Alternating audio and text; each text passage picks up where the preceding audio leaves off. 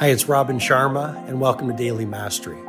This is my short form podcast where I'll walk you through the insights, methodologies, and tactics that I've shared with many of the world's most successful people as their mentor, including celebrity billionaires, NBA superstars, world-class artists, and global humanitarians. I hope you find great value in today's episode.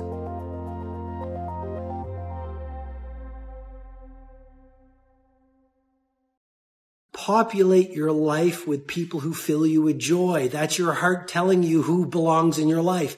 And anyone who diminishes your joy, anyone who laughs at your dreams, anyone who doesn't understand you, anyone who, when you're with them, just make you feel bad, disappointed, dejected, unenthusiastic.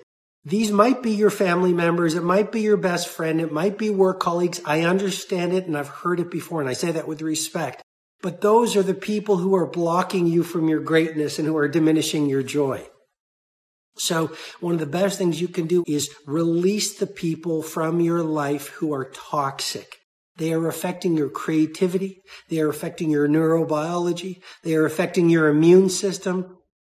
So the point I want to say to you and suggest to you with great love and respect, if you want to build prosperity and creativity and live a great life, you've got to get rid of the energy vampires. And you might be addicted to them. It might be codependence. It's not easy, but it's worth it.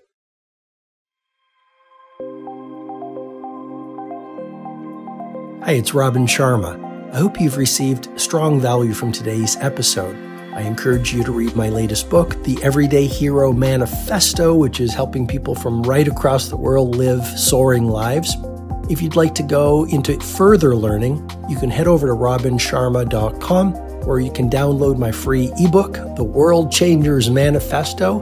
And when you do that, you'll also get full access to the Everyday Hero Training Formula, which is a complete system to help you upgrade your productivity, positivity, impact, and the quality of your life. Have an outstanding day.